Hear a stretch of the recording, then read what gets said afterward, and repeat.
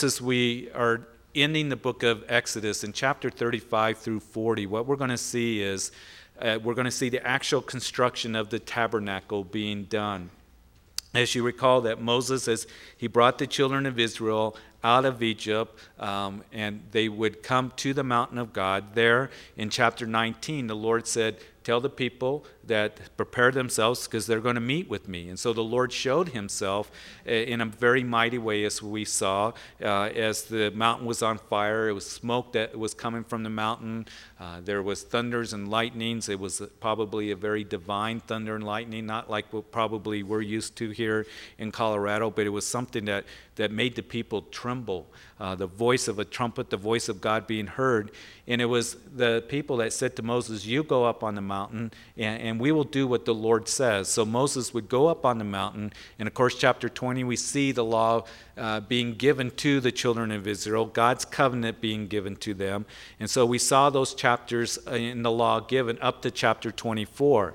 And then in chapter 25, what we saw is Moses is there on the mountain, and the Lord comes to Moses and says, Moses, I want to meet with my people, so you're going to construct a tabernacle. And so in those chapters, of course, in chapter 25 through chapter 31, we saw all the details given concerning the tabernacle. We saw how the tabernacle was to be built, the tabernacle structure itself, the framing, all the furnishings of the tabernacle, the priestly garments that were to be made. And we saw that the phrase that was used over and over again was, build it according to the pattern that I'm showing to you, Moses. We saw the instructions given to Moses concerning the priests. They would be consecrated, or that is set aside for the purpose of ministry. And then we saw in chapter 32 that it would be the children of Israel as they're down below, Moses up on the mountain for 40 days, as we know from chapter 24, that the people down below became impatient. They said, we don't know what has become of this man Moses. And so they built the golden calf, began to commit idolatry and all kinds of fornication as they rose up to place what the scripture says. And so Moses came down with those 2 tablets of stones with the law of God, and he broke them before the people. And it symbolized that they had broken the covenant that they had made with God. And so they had said, we will do what God tells us to do. They had already broken it before Moses could even come down with the tablets with God's law written with the finger of God on those stones. And so we saw that God, in his anger, was going to consume the children of Israel, but we saw that Moses, in those chapters, began to intercede on behalf of the people. He began to plead on behalf of God's character and nature and heart in his promises. And we talked about that quite extensively, because I think it's important for us to note that when Moses interceded and began to say, Lord, don't consume the people. Remember your promise that you made to Abraham, Isaac, and Jacob, that you would make them a great nation. Remember that you promised that you would bring them into this land, that you would give them this land. That Moses was touching the heart of God, and he was knowing the heart of God as he began to know the Lord, his grace and his compassion and mercy. And so that's what Moses was coming to God on those bases in his promises, knowing that God was going to fulfill his promise. So God relented from his anger and told Moses, go ahead, take the children of Israel into the promised land, but my presence will not be with you, as we saw last week. And Moses would set up his tabernacle of meeting outside the camp and meet with God, and God talked to him as a man talks to a friend face to face. And we saw that it speaks of intimacy and closeness. And Moses poured out his heart again to the Lord. Lord, if we have found grace in your sight, please, your presence go with us. And if your presence isn't going to go with us into the promised land, then we don't want to go, or I don't want to go. And I think there's such an important lesson in that Lord, I want to be where your presence is. I want to be where you are. And so the Lord, again, saying that you have found grace in my sight, and my presence will go with you. And he declared his name, that I am the Lord, that is merciful and gracious and long-suffering, abounding in goodness and in truth, and forgiving sin, iniquity, and transgression. And so that's where we've been. As we move into chapter 35 here, to the end of the book, what we're going to see now is that the children of Israel are going to actually build the tabernacle. So what what we're going to read here in these chapters are almost like a repeat of what we saw in chapters 25 through 31.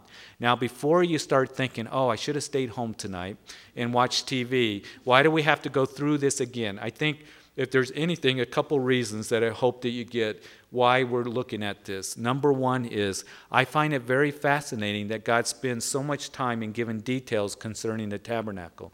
And the reason for the tabernacle, again, is the Lord said that I might meet with my people. It wasn't that Moses came to God and said, you know what, I come up with a good idea. I think what we should do is come up with some system where we can meet with you and somehow that there can be a provision for sin and fellowship with you. And so I think we should have these offerings and this tabernacle and the priests. He didn't come up with that. God's the one that initiated it, wasn't it? The Lord said, you know what, Moses, here's a pattern of the tabernacle, and so I can meet with my people. So he made a provision to where there would be the sacrifices for the covering. We'll talk about this more in a couple weeks, more specifically when we see to make atonement. What exactly does that mean in the Old Testament? A covering, kofar, is the Hebrew word, that it would cover sin until the Lamb of God, Jesus Christ, would come and die for our sins once and for all. And so here is provision, the sin offerings. Here's the peace offering, which was a fellowship offering. Here's these other means of God, of the people there being close to their God, being able to have that symbolism and those acts of fellowship with God. And so God's the one that initiated it, and they're responding to it. And so here's the pattern. Here's all the details that we talked about in the building of the tabernacle. And what I find interesting, that when you read Genesis chapter 1, when you see that God created the earth, the heavens and the earth, and began to create the animals and all that, he doesn't go into real specific detail, does he? Matter of fact, when we look at the stars, and we look at the stars, and of course, as David said, the stars and the heavens declare the glory of God. Romans chapter 1 declares that the creation around us testifies to us that there is a creator. But in chapter 1 of Genesis, as the Lord begins to talk about how he created the larger light to rule by day, the sun, and the smaller the light to rule by night, the moon, and then he created the stars also. Just a few words, one sentence. He created the stars also. He doesn't give details. Yet man spends billions and billions of dollars, studying the stars and sending satellites and telescopes, and we look at the pictures, and it is amazing, and it's fascinating to see the stars and how awesome it is, and it makes us realize how we do worship an awesome God, and a big God who's a wonderful creator, who created this wonderful world, who created you and I.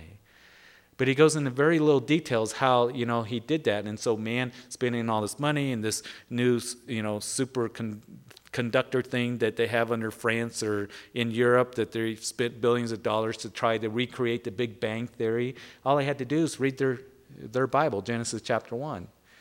But the thing is, then God goes into detail concerning the tabernacle and how they could meet with him. He goes into details concerning how we can worship and serve and obey a holy God. He goes into detail in his word about how much he loves us. And we see the Gospels as we're in Matthew on Sunday morning. All those stories. We saw the feeding of the 5,000 last Sunday. That's recorded in all 4 Gospels. And God repeats it 4 times because he says this is important, because it shows how much I love you and care about you, and I want to feed you with the bread of life. And so that amazes me that God goes into details. It's like he's saying, this is important. The important stuff is my relationship with you.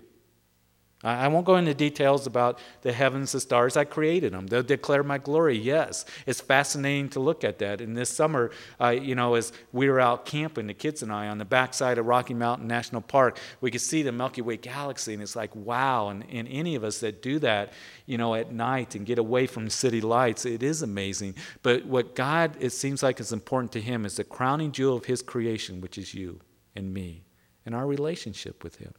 So if anything, it tells us how important it is to the Lord. how I can meet with you, and how he was going to meet with his people. But also in these chapters here, in chapter 35 through 40, it shows that the children of Israel were being obedient to the Lord and how important that was. And so he records it once again.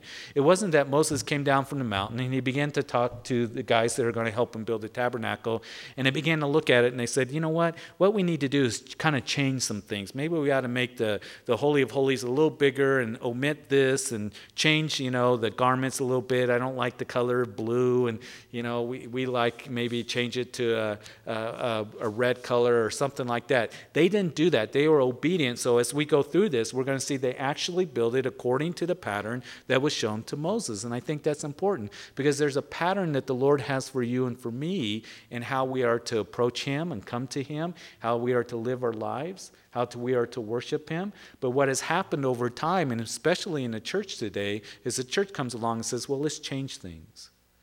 Let's change the pattern here that has been given to us. And let's say that this isn't sin. We'll call it acceptable, and it's okay.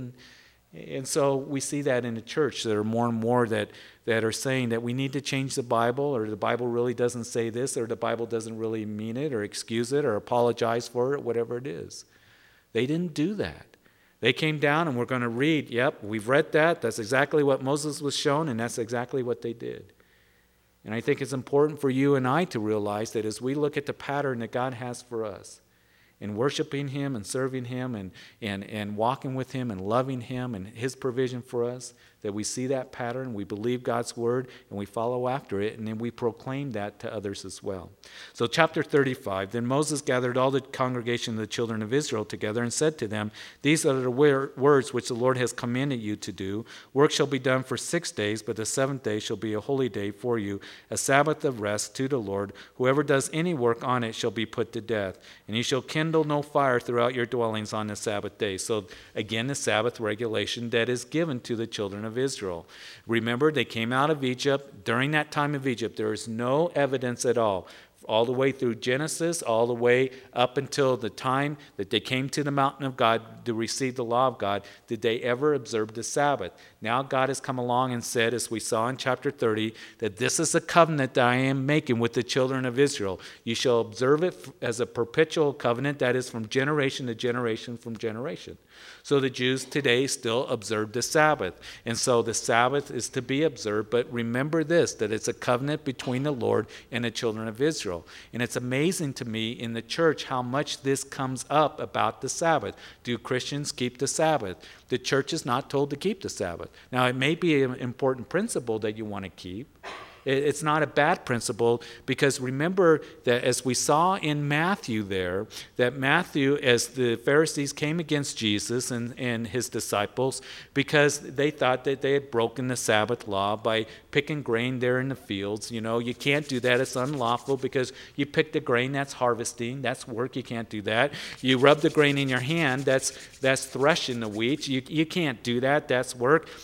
Blow the chaff and eat the grain, that's winnowing. You can't do that. It's unlawful. And so Jesus rebuked those Pharisees, and he said, have you not read? And again, not to go all into it, but you recall that the Lord said, I'm the Lord of the Sabbath. And remember that the Sabbath was made for man, not man for the Sabbath. In other words, the Sabbath wasn't so that you can come up with all these rules and regulations and be a burden to the people. And that's what you've made it. You've made it a burden to the people.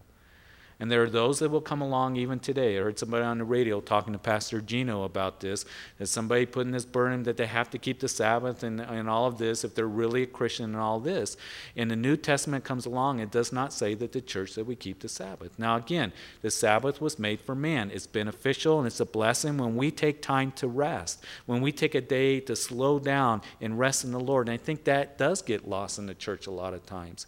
Those of us who are a little bit older, do you remember how it was 30, 40 years ago? Everything shut down on Sunday, wasn't it? Stores shut down. There was nothing really going on. Now everything's open. There's so many events going on. There's so many. You can run a race every weekend, for this and that. And I'm not against that. Don't misunderstand me. There's sports events. They have events for kids and our youth to be, playing ball games and things like that. That's just the way our society is. And so there's a lot of things that can take us away from, really having a day where we slow down. We get busy with our business, we get busy with work, we get busy with all kinds of things. And so the Sabbath was made for man. That is, it's beneficial for us to slow down, take a day, and say, we're going to make it a priority where we're going to rest and relax in the Lord. And so the principle of the Sabbath is not a bad thing at all.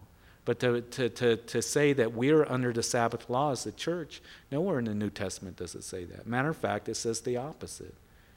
As Paul would say, let no one judge you concerning Sabbaths. That the Sabbaths and foods and festivals and all of this, it said all of that was a shadow of things to come. The substance being, or the reality being Christ. That is, Christ is the fulfillment of the Sabbath. He's our rest as we trust in Him, as we believe in Him.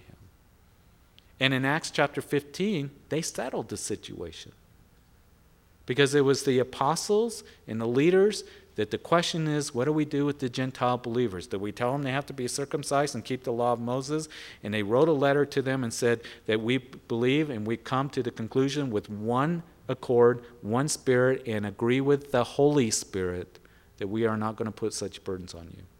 This is what we ask you: abstain from meat that is offered to idols, and sexual immorality, and meat strangled, and blood. And so these things that they put on, if the Sabbath was to be given, they would have mentioned it.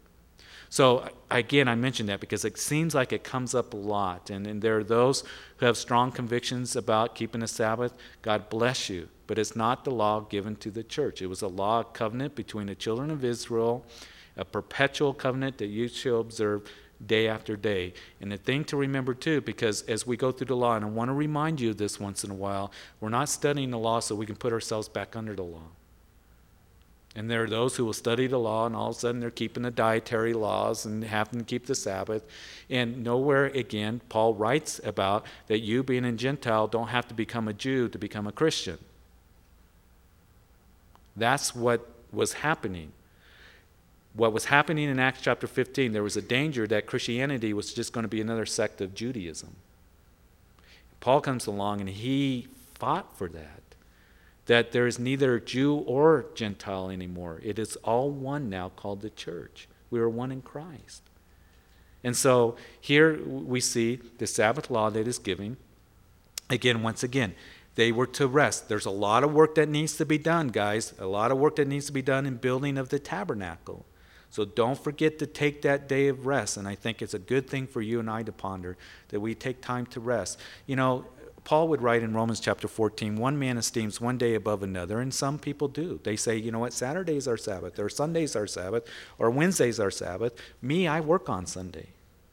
Friday's my day off, where we try to take a day off and rest in the Lord and reflect on the Lord. But one man esteems one day above another. One man esteems every day alike. You be convinced in your own mind. So every day can be a day to be enjoyed and a time to be refreshed in the Lord. And again, we talked a little bit about that on Sunday, when Jesus said, let's go away to a quiet place and get away.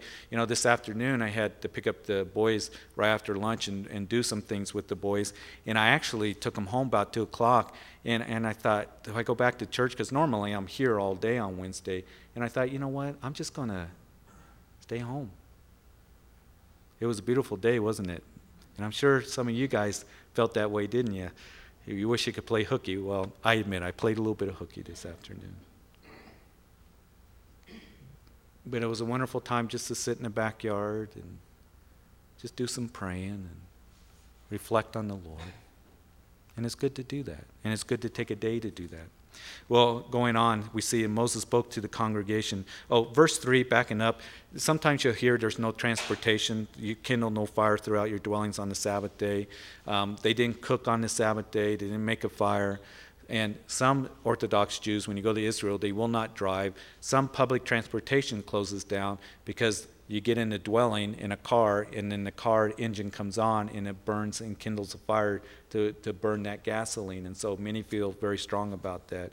So I just throw that in as a side note. Verse 4, Moses spoke to all the congregation of the children of Israel, saying, this is the thing which the Lord commanded, saying, take from among you an offering to the Lord. Whoever is a willing heart, let him bring it as an offering to the Lord, gold, silver, and bronze, blue, purple, scarlet thread, fine linen, and goat's hair, and ram skin, and dyed red, badger skin, and acacia wood, oil for the light, and spices for the anointing oil, and sweet incense, onyx stones, and stones to be set in the ephod and in the breastplate. So I put this little illustration up for you again. You can come up as we go through these things and look at it more carefully and stuff, and we'll be finished with it when we finish with Exodus. But here the offering, Moses spoke to the children of Israel, and he said, this is an offering that is to be given for the tabernacle. All these things that we saw that are going to be used in the construction of the tabernacle.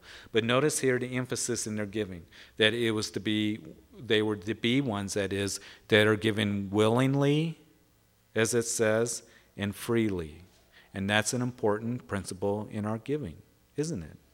When you give, whether it's of your finances, whether it's of your time, of your service, you're to do it freely, you're to do it willingly. And that's important because God gave his son to us freely and willingly, didn't he? Jesus came freely and willingly. He didn't come because he was forced to come, and God didn't, God so loved the world for God so loved the world, he gave his only begotten son, that whosoever should believe in him should never perish but have everlasting life. And so the Father gave the Son willingly and freely to us. And Jesus freely and willingly went to the cross of Calvary. He gave his life because of his love for you and for me. So his love motivated him to go to Calvary's cross. He demonstrated and proved his love, that he died for us while we were yet sinners. But also that as we give, I pray that we would never give grudgingly, or because we feel we have to. But we would do it because of a willing heart and a free heart and a loving heart to the Lord. A cheerful heart, as Paul would write to the Corinthian church in 2 Corinthians. That's the way we're to give of our service and of our finances to the Lord. And that's what I hope that we do. That if we can't give in that way, then we need to go back to the Lord and allow him to minister to us. And then when we can give that way, then it honors the Lord. In verse 10, all who are gifted artisans, among who shall come and make all that the Lord has commanded, the tabernacle, its tent, its coverings, its clasps, its boards, its bars, its pillars, and its sockets, the ark and its poles with its mercy seat and the veil of the covering, the table and its poles and all its utensils and the showbread, also the lampstand for the light, its utensils, its lamp and oil for the light, the incense altar, its poles, the anointing oil, the sweet incense, and the screen for the door at the entrance of the tabernacle, the altar of burnt offering with its bronze grating, its poles, all its utensils, and laver in its base, the hanging of the courts, its pillars, their sockets, and the screen for the gate of the court, the pegs of the tabernacle, the pegs of the court and their cords, the garments of ministry for the ministering in the holy place, the holy garments for Aaron the priest, and the garments his sons, and to minister as priests. And so here we see that in these verses, the coordinating of the labor, the construction of the tabernacle, it's the gifted artisans that they are gifted of God as they're going to put all these things together that we studied. And then verse 20, and all the congregation of the children of Israel departed from the presence of Moses. And then everyone came whose heart was stirred, and everyone whose spirit was willing. And they brought the Lord's offering for the work of the tabernacle of meeting, for all its service, and for the holy garments. Verse 22, they came both men and women, as many as had a willing heart, and brought earrings and nose rings and necklaces, all jewelry of gold, that is, every man who made an offering of gold to the Lord. And every man with whom was found blue, purple, scarlet thread, fine linen and goat's hair, red skin of rams and badger skins brought them. Everyone who offered an offering of silver or bronze brought the Lord's offering. And everyone with whom was found acacia wood for any work of the service brought it. All the men who were gifted artisans spun yarn with their hands and brought what they had spun of blue, purple, and scarlet and fine linen. And all the women whose hearts stirred with wisdom spun yarns of goat's hair. And the rulers brought onyx stones and the stones to be set in the ephod and in the breastplate, and the spices and the oil for the light and the anointing oil and for the sweet incense. The children of Israel brought a freewill offering to the Lord, and all the men and women whose hearts were willing to bring material for all kinds of work which the Lord by the hand of Moses commanded to be done. Now notice here, this is the offering actually being given. Moses stood up in verses 4 through 9 and says, this is what's needed for the tabernacle, the offering. Then notice here in verse 20 that he departed. He departed, and the congregation, they gave again, as it says, as their hearts were stirred here, first of all, and their spirits were willing. Again, given willingly, freely, as their hearts were stirred. It wasn't a high-pressure thing. It wasn't Moses going, okay, let's have a contest of all the 12 tribes, see who can raise the most money and give the most gold or whatever this. It wasn't that. He said, here's what is needed, and then he departed, and the people, as their hearts were stirred, and as they had a willing spirit, and notice both men and women here that gave, as their hearts were stirred in doing that. One of the things that has been really important for me is that when people come here to Calvary Chapel, that they see that this is a place where you can truly give freely and willingly, not high pressure. And so that's why we do what we do in having the offering boxes, that you can give of your own free will, and that you can give without there being a lot of pressure. And we don't talk about giving. We don't talk about offerings a lot. There's nothing wrong with the church taking an offering. There's nothing wrong with that at all. But the thing is, I want you guys, whoever does give, and how much, that they do that freely and willingly, and to see that as we just trust in the Lord, and as the Lord stirs your heart, to see that He's going to meet our needs. And He has. And I think it's been a wonderful testimony over the years of God meeting our needs in this ministry. So we are a church that is a debt-free church. We have a building that's paid for. We have everything up here that's paid for, and we're able to meet the needs of allowing me to be here full time. And it meets my needs, and so it's a wonderful thing to do, to see the Lord do that week after week and month after month and year after year without high pressure, because you guys are given freely and willingly because you believe in the work of the Lord. Notice here that it says over and over again, they brought the Lord's offering. They brought the Lord's offering. It's the Lord's offering, the work of the Lord. And so this is God's work that is being done. And notice here that as they would give, both again men and women that would give, some would be able to give gold and silver, some were able to give badger skins or whatever it may be. I pray that none of us would ever think, well, if I only had enough money, or if I made this amount of money, I can give. We're all called to give. The scripture doesn't say if you have this income or this resources, then you can give. But God desires for all of us to participate in giving and investing in the kingdom of God. Because sometimes I hear people say, well, you know what, if I made more money, then I would give. And listen, I don't want to be insensitive to the economic downturn that we're seeing that is affecting our country, and many people are feeling that. And I know that many people are feeling, how can I give? And it doesn't add up in things. That's between you and the Lord. You take to the Lord. But the Lord does say that we are to give, and that He delights in a cheerful heart. And you give according to what the Lord puts on your heart, and then trust Him. It's the only area where He says, test me in this area. Now, you don't give into where what a lot is being taught today, so you can try to get a mass amount back. Yes, the Lord will bless you in how He desires to bless you. But so much teaching in the church today, and I think a lot of people are turned off from giving because there are many ministries in our nation, they're all over the TV, that they emphasize every single week giving and the seed faith, and God wants you to be wealthy, and if this is an anointed time. If you give a seed of 5,000, the magic number, then you're going to receive this abundant blessing of prosperity materially from the Lord, and on. And it's amazing how many of these anointed windows are, every week it's an anointed window, they say, that's open for you to give, and give now, go to the phone right away, and all this other stuff, high pressure stuff. And misrepresenting the scriptures and the giving and the seed faith and the prosperity gospel that we've seen, which is not the gospel at all. And it's sad to see it. And I pray that we would understand that we're given to the Lord because you believe that, you know what, this is your work, Lord. And this is the kingdom of God. And Jesus said that put your treasures in heaven. And as we invest in the kingdom, that we're going to see the work of the kingdom going forward. And I believe that Calvary Chapel is a part of that. Or if you give to a ministry here in this town or wherever it might be, supporting missionaries, because you're investing in the kingdom of God. And you have eternal perspective, not temporal perspective on things.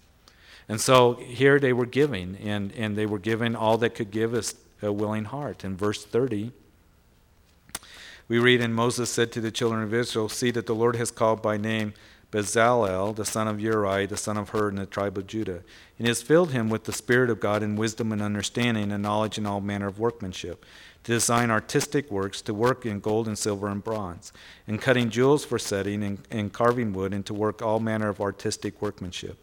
And he has put in his heart the ability to teach him, and in Aholiab, the son of Ahishamach of the tribe of Dan, and has filled him with the skill to do all manner of work, an engraver and designer, and a tapestry maker in blue, purple, and scarlet thread, and fine linen, and of the weaver, those who do every work of those who design artistic works. In chapter 36, and Bezalel and Aholiab, and every gifted artisan in whom the Lord had put wisdom and understanding, to know how to do all manner of the work for the service of the sanctuary, shall do according to all that the Lord has commanded here. And so we see here God gifted these two men to lead in the building of the tabernacle and what he had called them to do. God called them, and then he gifted them, and he anointed them, is what we see. Now, a couple things here. This building of the tabernacle, there's a lot of integral design and details that were given, as we have seen. And they built everything by hand, didn't they?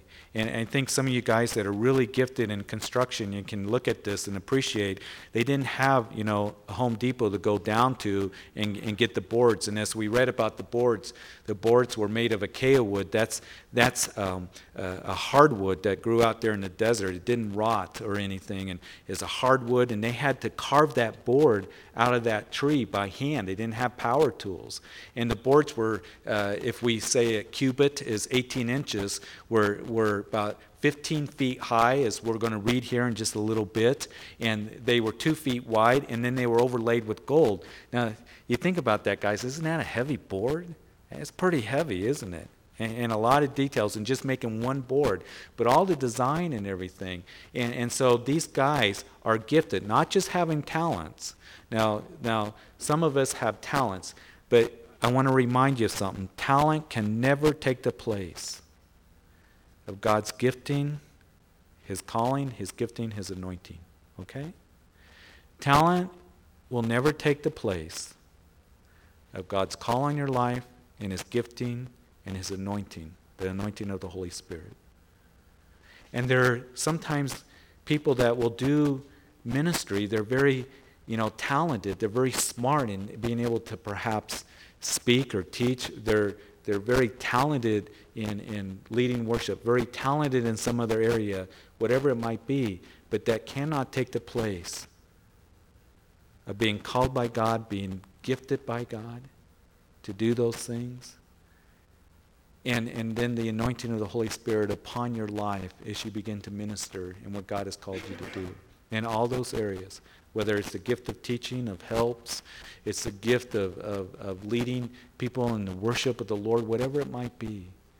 And so these guys are gifted with understanding and knowledge to do all manner of work for the service of the Lord.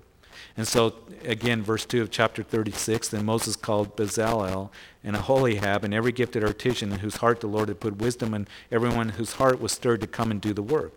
And they received from Moses all the offering which the children of Israel had brought to the work of the service of making the sanctuary. So they continued bringing to him free will offerings every morning. So again, the free will offering. Then all the craftsmen who were doing all the work of the sanctuary came, each from the work he was doing. And they spoke to Moses, saying, the people bring much more than enough for the service of the work which the Lord commanded us to do. So Moses gave a commandment, and they caused it to be proclaimed throughout the camp, saying, let neither man nor woman do any more work for the offering of the sanctuary, and the people were restrained from bringing.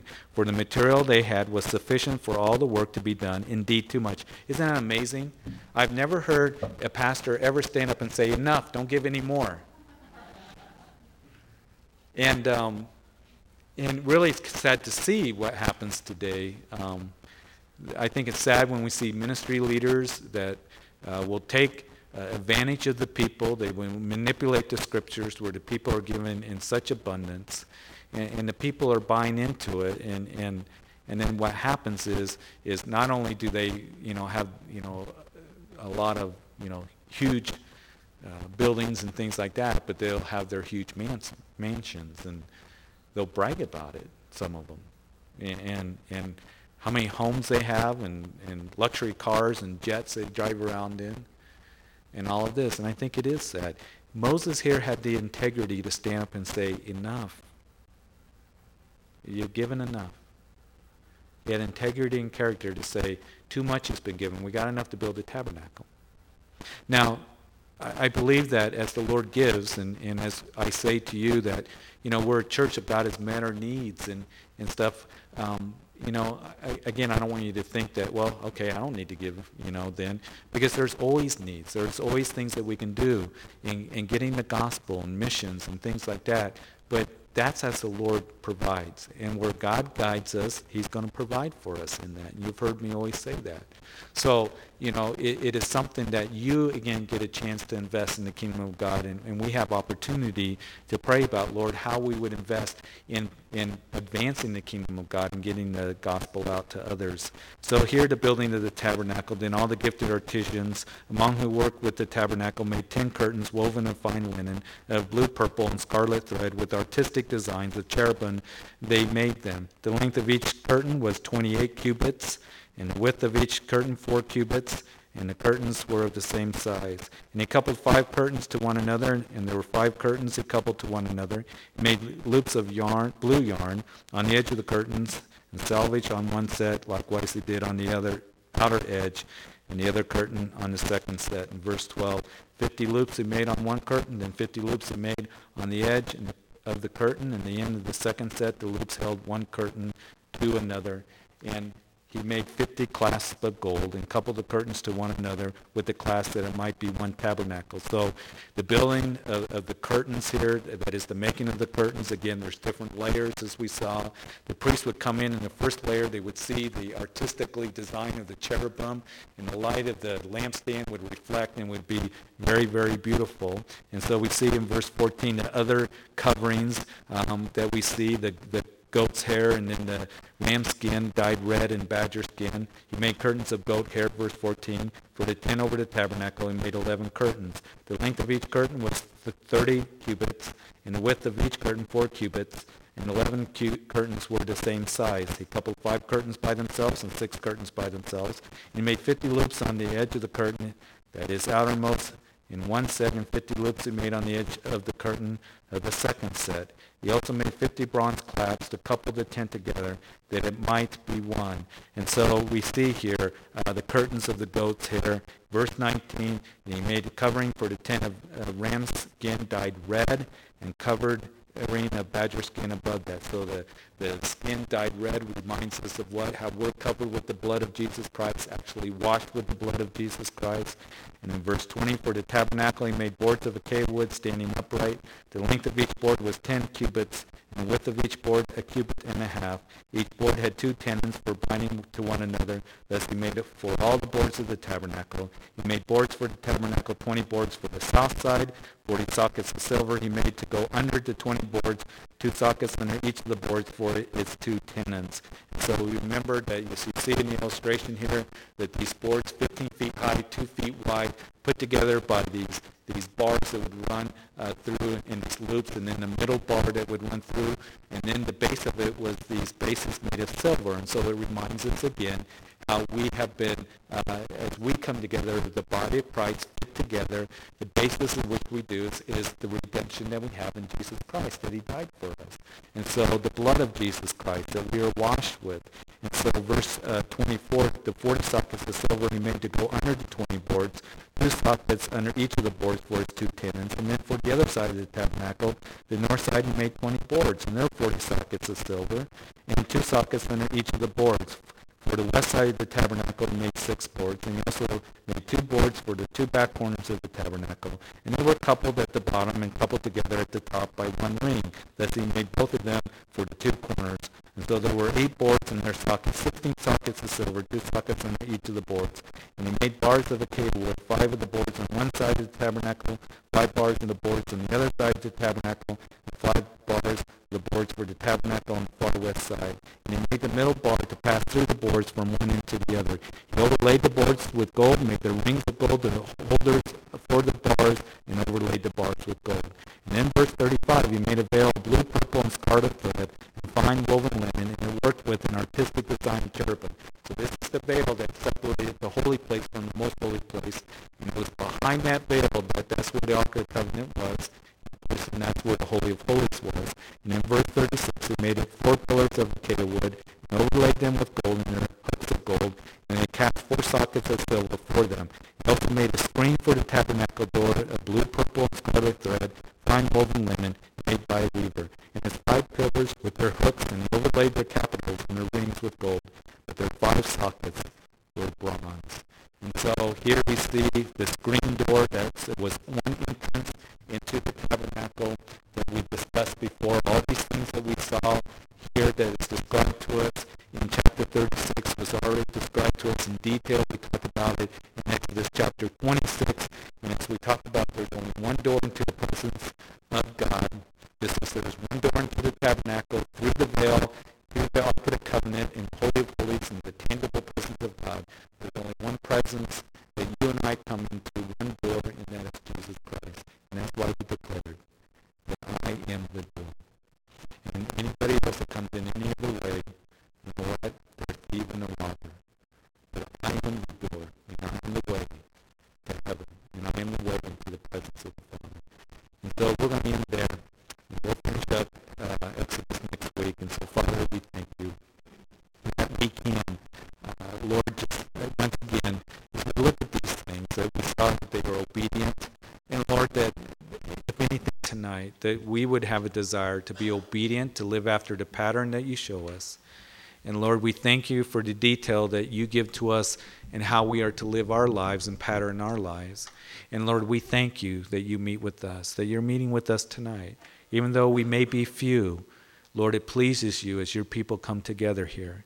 And, Lord, that I pray that as we worship, that again, that you would just stir our hearts in any area that you want us to. If there's anything that we've gotten away from the pattern or what your word says, that, Lord, that we would come and that we would bring it before you. And Lord, we would confess it. It simply means be in agreement that, Lord, this is